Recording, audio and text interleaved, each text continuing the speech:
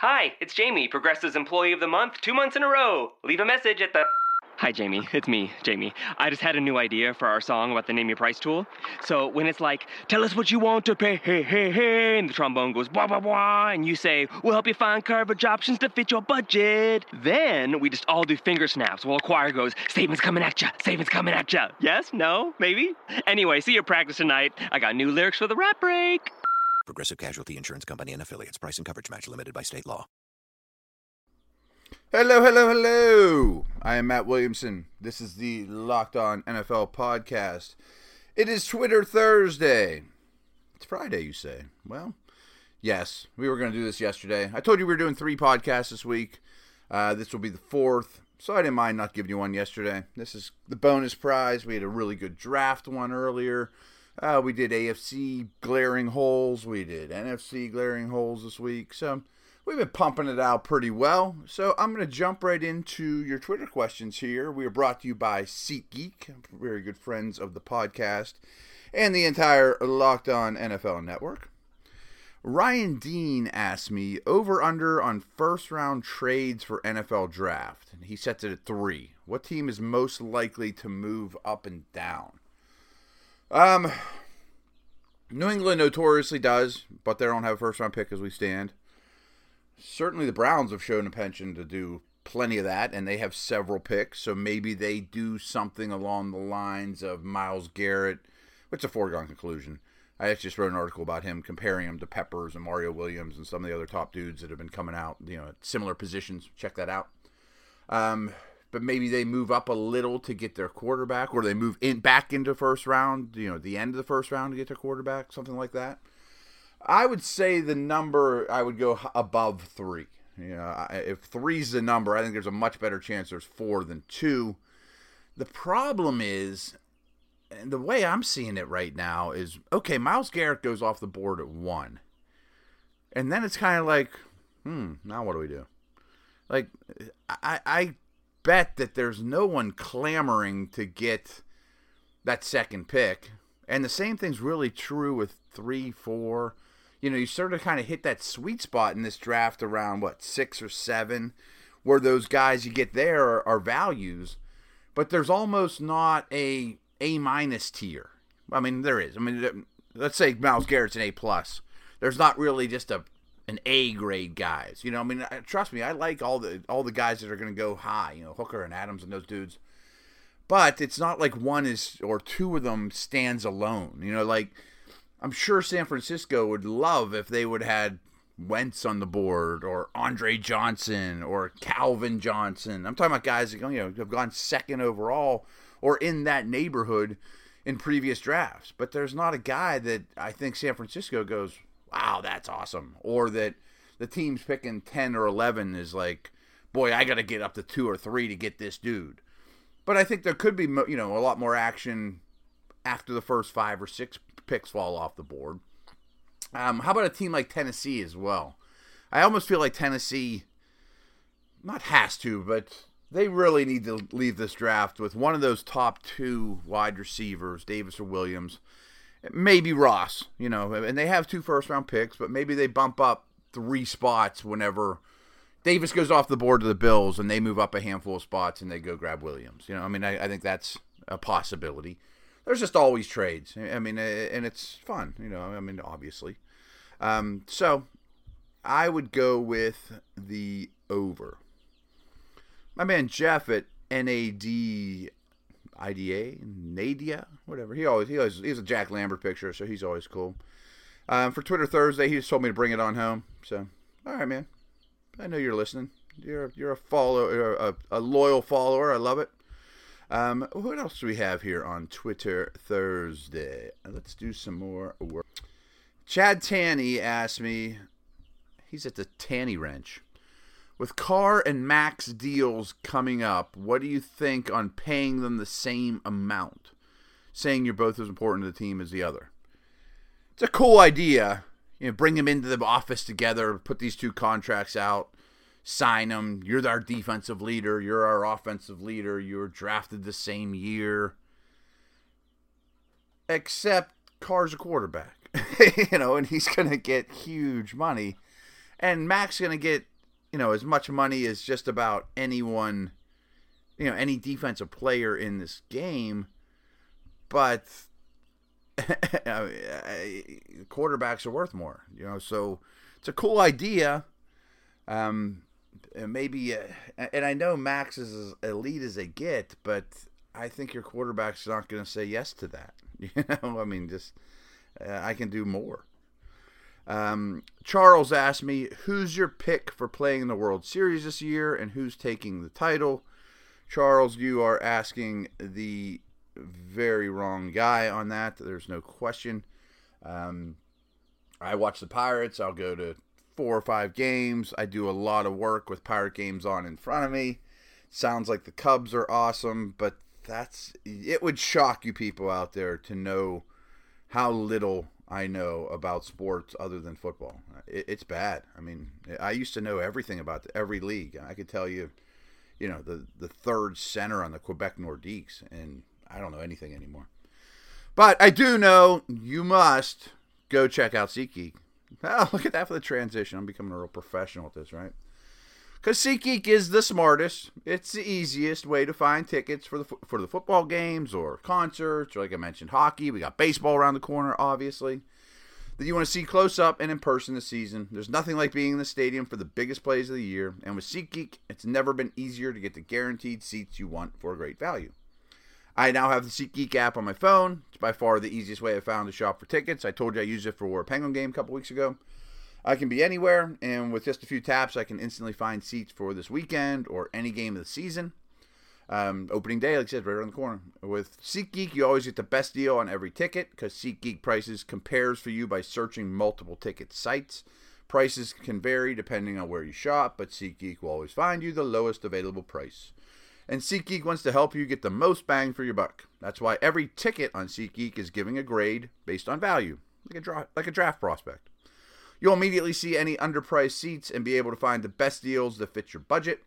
Plus, every ticket you buy on SeatGeek is backed by their 100% guarantee, unlike draft prospects. So you can shop for tickets on SeatGeek with confidence.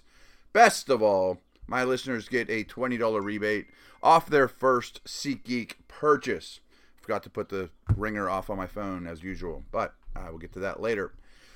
So, to get your $20 rebate on tickets through SeatGeek, you download the SeatGeek app. Easy peasy. Go to the setting tabs, click add a promo code. Enter the promo code LONFL, Locked On NFL. SeatGeek will then send you a $20 check in the mail. Then after you made your first ticket purchase. So, download the SeatGeek app and enter the promo code LONFL right now. Okay, we are back to Twitter Thursday on a Friday. Paul Hodges asks, beyond Braylon Edwards, was there anyone else you banged the table for, or maybe just a bit more subtly in your role than you did or didn't pan out? He's talking about the year I spent with the Browns, I assume. And I didn't really even pound the table for Braylon Edwards. Consensus in the room was he was the best player. I agreed with that at the time. He was a really impressive wide receiver prospect coming out. Took him with the third pick. A couple other guys that were really well liked in that room, not just myself, were Pollock. Remember the outside linebacker, edge player coming out of Georgia, David Pollock, really good player. People loved Matt Jones too. Remember Matt Jones that got himself in a lot of trouble? He ended up going early second round, but we took Braylon Edwards in the first, so Jones wasn't even an option in the second, and Browns fans should be happy about that. I remember Romeo Crennel loved Thomas Davis and looked at him. If you remember, he was a big safety at Georgia and looked at him as kind of his Rodney Harrison type, for that defense that they were employing, a new defense at the time, that he'd be his enforcer, big safety. Eventually he ended up going, obviously, and playing linebacker, having an amazing career. Other guys I liked. Well, I just came from Akron, and that was the year he was a third-round pick on Charlie Fry. I very much vouched for him as a player. I know he didn't work out, and he wasn't like every other Browns quarterback, but I put my little red dot next to him. I forget what color dot it was, just saying I have faith that this guy will not let us down, and especially as a person. I don't know if I ever told you guys a story either, but I was kind of responsible for getting Josh Cribbs to the Browns too. I mean, he was at Kent, which was really close nearby. And about like the 5th, 6th round, we had drafted Brady in the first round. We weren't really in the market for wide receivers. But all the scouts each had a position, and I had $10,000 to sign 3 wide receivers for, undrafted free agents, camp body types. And Cribbs was a guy we really, really liked, and he was close by. And I think I gave him like $9,500. And he eventually said yes after he didn't get drafted. I remember Paul Warfield, Hall of Famer, awesome dude, was one of our scouts at the time. He like sealed the deal talking to Cribbs. So that's something I mentioned around here, and Steeler fans kind of hate me for it because Cribbs did a lot of damage against the Steelers. But that was one of my claims to fame in that year, I would say. I really loved DeMarcus Ware coming out. I mean, I thought he was in the conversation for the best player in that draft, too. I watched quite a bit of him coming out of Troy. I remember him in a smaller school. I'm trying to think. I mean, that was a long time ago. I'm sure there was quite a few that I liked or didn't like, or was right or wrong about that, either went on to something great or not. But nothing is jumping out at me there. So, all right. John at Johnny Boy EH. Johnny Boy, yeah. All right. Which teams look like they can repeat what the Giants did last year via free agency and draft and improve vastly on one side of the ball? The Eagles absolutely come to mind. I mean, I talk about this all the time. I'm smitten with Wentz. I love him. They reinforced their offensive line. They now gave him serious weapons, and I think they'll draft a back to complete the offense. I think that offense could be not the best in the league. I mean, the Giants were basically the best in the league on defense last year when it was all said and done, but I think that was substantial for them for sure. Scanning the rest of the divisions here, Atlanta didn't do a whole lot. Tampa got really good, noticeably better on both sides of the ball, but I wouldn't say, dominant or really concentrated on either side of the ball. Thinking about the rest of that division, thinking about the West, no. North, I'm thinking about the Lions because their offensive line got better. And I think the draft will be all about defense for them, but I don't see the offense taking a big step forward, although I think, Stafford's an utter star. Bears, no. Packers, no. Vikings, no. How about the AFC? I mean, Patriots, it's so boring, but they're better on both sides of the ball. Their offense could be ridiculously good. Get Gronkowski back, by the way. Bills, no. Jets, absolutely not. Miami, I thought a year ago, offensively, but I wouldn't say that this year. Steelers, no. Browns, no. Bengals, absolutely not. Ravens, no. Texans. If they get Romo and they draft... Here's my thoughts on the Texans. I know nobody asked, but I think that I think the Texans need to come out of this next month with a veteran quarterback, and I've told you guys, Romo's my first choice, then Cutler. A early draft pick quarterback, Mahomes would be perfect. He's my favorite. But even Kaiser, somebody you don't plan on playing at all this year. And you go into next season with a veteran, Romo or Cutler, Savage is a 2, a rookie sitting there waiting, and then all of a sudden you're really set up at the quarterback position for now, later, all the above. And that's not hard to do from where they sit. So I think that needs to happen if I'm the Texans, and they need to add another offensive lineman in the draft, first or second round pick. If they happen to, I think the draft will set up well for them to draft an offensive lineman there in the first round. But if they go for one of the quarterbacks, Kaiser, Mahomes, somebody like that, then I think you have to do it in the second round, preferably a tackle, a right tackle, and then all of a sudden, I really like where the Texans are at. They could be vastly improved on offense if they would follow, that scheme. Titans, I wouldn't say are vastly improved anywhere. Jags defense was good, and now it could go to great. I mean, I think that's certainly a possibility. They added a lot. That's probably the answer. I mean, really, to answer the question, Jags D could be a Giants D situation, although I thought it was better the Jags D in 2016 was better than the Giants D in 2015, and they added a lot. You just didn't know it because the offense was so bad. Colts, no. Anyone north? We did the north. How about the west? San Diego, no. Denver, no. Oakland, no. Kansas City, no. So, Jags D, I guess, is really the best answer to that question. Joel Sturges asks, who's your guy in this class? And actually, he's asking me and Ryan McDowell. So that is for a different podcast to do, Dynasty Blueprint, which is all about dynasty fantasy football, which is something you guys should check out if you're bored with, regular redraft, and want to get into dynasty. That podcast is killer. We've been doing it now for over a year. Ryan and myself. And I guess I'll make it a fantasy spin because we didn't answer this on the Dynasty Blueprint. Off the field aside, Joe Mixon's my guy. I think Joe Mixon might be better than Fournette, might be better than Cook. He could go to a great situation. I mean, I know what he did is terrible.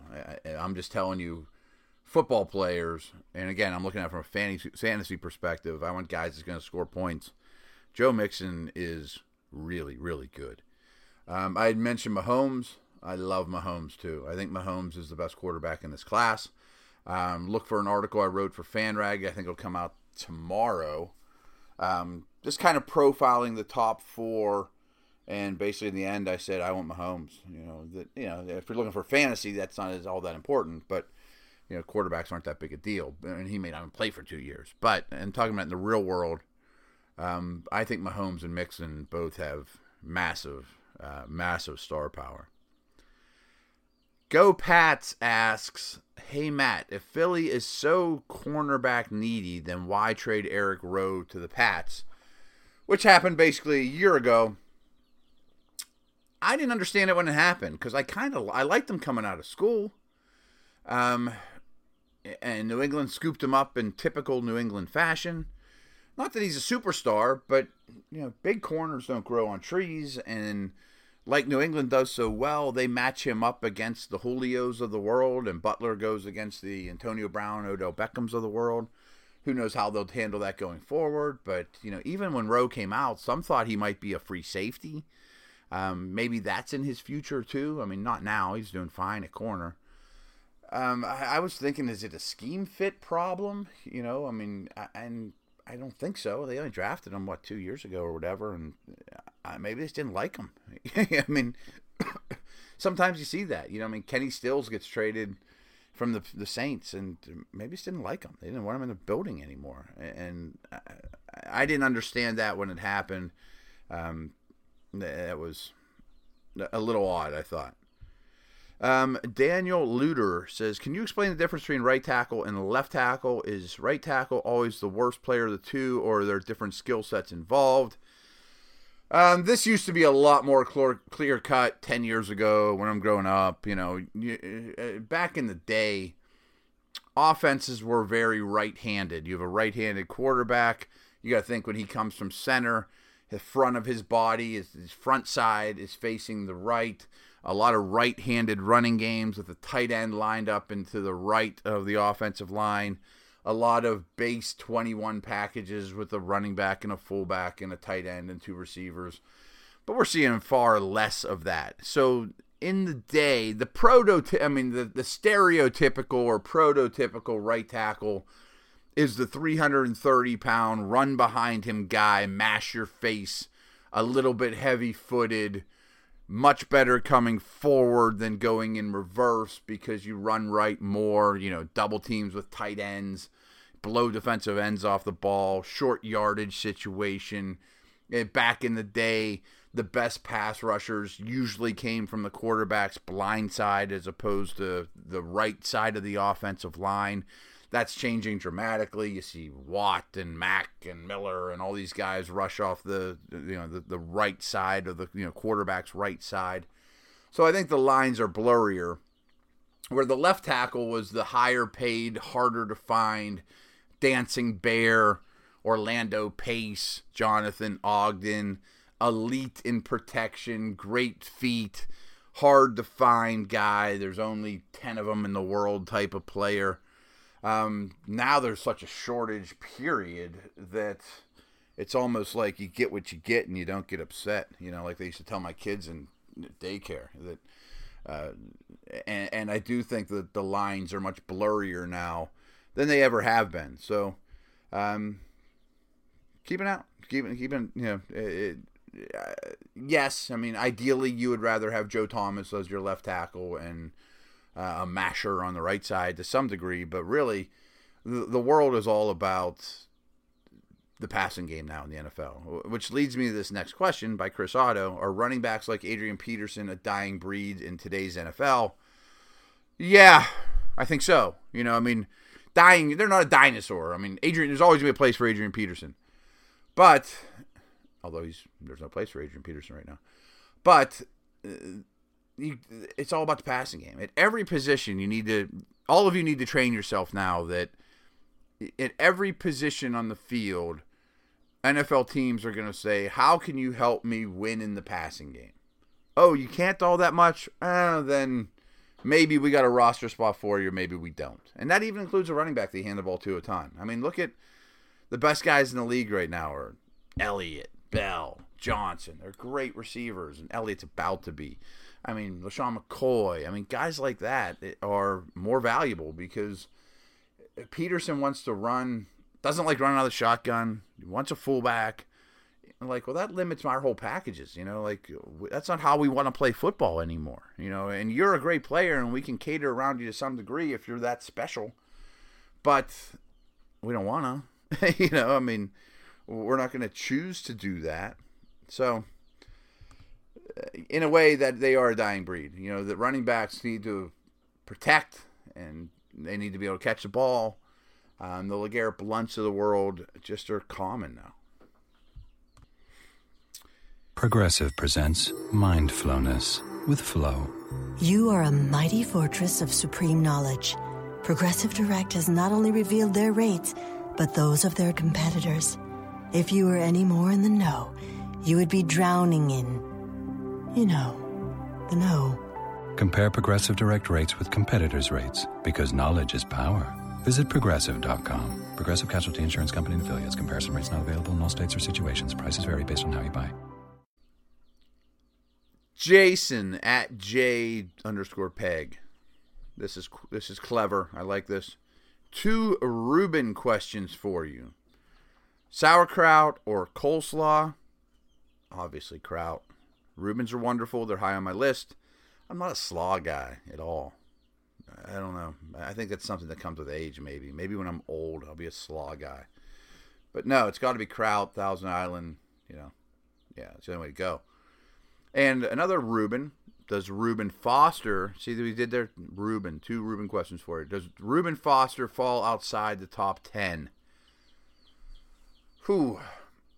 You're hearing rumblings that Davis from Florida has surpassed him, that Reddick has surpassed him. They're both exceptional athletes and testers, that Foster rubs people wrong. I will say yes, he falls out of the top 10. And I'll also say someone will be really happy he does 10 years from now and say, boy, we got a great player, a foundation, a leader of our defense type player. Yes, I don't think he goes in the top 10. To answer your question, quickly, yeah, I don't think he goes to the top 10. Greg at Greg the Great 21, ignoring needs and real life, how would Leonard Fournette look in the Titans' backfield? It's not going to happen, like you said. I mean, they used an early second-round pick on Derrick Henry. They can't even get him on the field because Murray's still really good. So that's not a pick that's going to happen. That's why we're ignoring real life. But that's like the perfect place in the world for him. Yes, they want receiving backs too, but that team doesn't care as much about it as others. They want a big physical line with a big physical downhill back. That would be a wonderful place for Fournette to play, and there's no doubt about that. I think Carolina would be good too. I think inevitably he's going to end up in Carolina or Jacksonville. I think Coughlin looks at that team and says, we need a back to count on. They need offensive line too, but where they're picking, let's make Blake's job easier. I want an every down pounder, old school. Tom Coughlin's old, and let him be the foundation of our offense. Carolina needs to find their next guy. They want to be really physical too. That would be a really good spot for him too. Both those would be great for him. Tennessee would be phenomenal for him. So I think that's going to do it. I'm buzzing through here on my my Twitter feed, and I think that's about it. So here's one more from Snuggles. SnuggleMonkey99 asked me, where would you rank Martavis Bryant in terms of talent at the wide receiver position? Shouldn't we be taking some risk? I think that's also a question about dynasty, about fantasy, but that's okay. I'm not going to answer it that way. I'm going to answer it how he originally asked, where would I rank him in terms of talent? Top 5 in the entire league. I think he's a rare talent. Maybe number 1. I mean, Julio Jones is pretty damn talented. Odell Beckham's pretty damn talented. But Martavis is too. I mean, he's 6'4". And it's easy to forget. I mean, some of the things he's done, I mean, like that crazy somersault, catch it between your legs thing. I mean, that's nuts. But the thing that I like the most about him as an athlete is when they give it to him on end of rounds, the way he dips like Von Miller coming off the edge without losing speed and gets upfield and bends the corner at 6'4" with this long, lanky frame. If you don't do this for a living, or you're not, you don't study humans and athletics, and you might not realize how hard that is to do. I mean, at full speed, he gets from his shoulders being perpendicular to the line of scrimmage to his shoulders being parallel with the line of scrimmage, bending the corner with fierce giant men chasing him, and gets low and doesn't lose anything or have to chop his feet. It's crazy. It's crazy. I mean, not to mention, his ability to go up and snag a football, or, it's just flat out speed down the edge, or he's a total freak. I mean, I could make the argument that he's the most talented wide receiver on the planet right now, and I think he's clearly top 5. So that's it. We will be back next week. Over and out. I hope you enjoyed Twitter Thursday on a Friday. Drop me a line at Williamson NFL. Spread the word. You know all those good things. See ya. Napa know-how. It takes a lot to get excited about a bag, but most bags can't save you 20% on auto parts. That's 20% off headlamps, 20% off oil filters, 20% off virtually anything you can fit inside the 99-cent Napa reusable bag. So tell your buddies, there's a bag they just have to check out. Quality parts, helpful people. That's Napa know-how. Napa know-how. At participating Napa Auto Parts stores while supplies last. Minimum 3 items. Exclusions apply. Offer ends 10/31/17.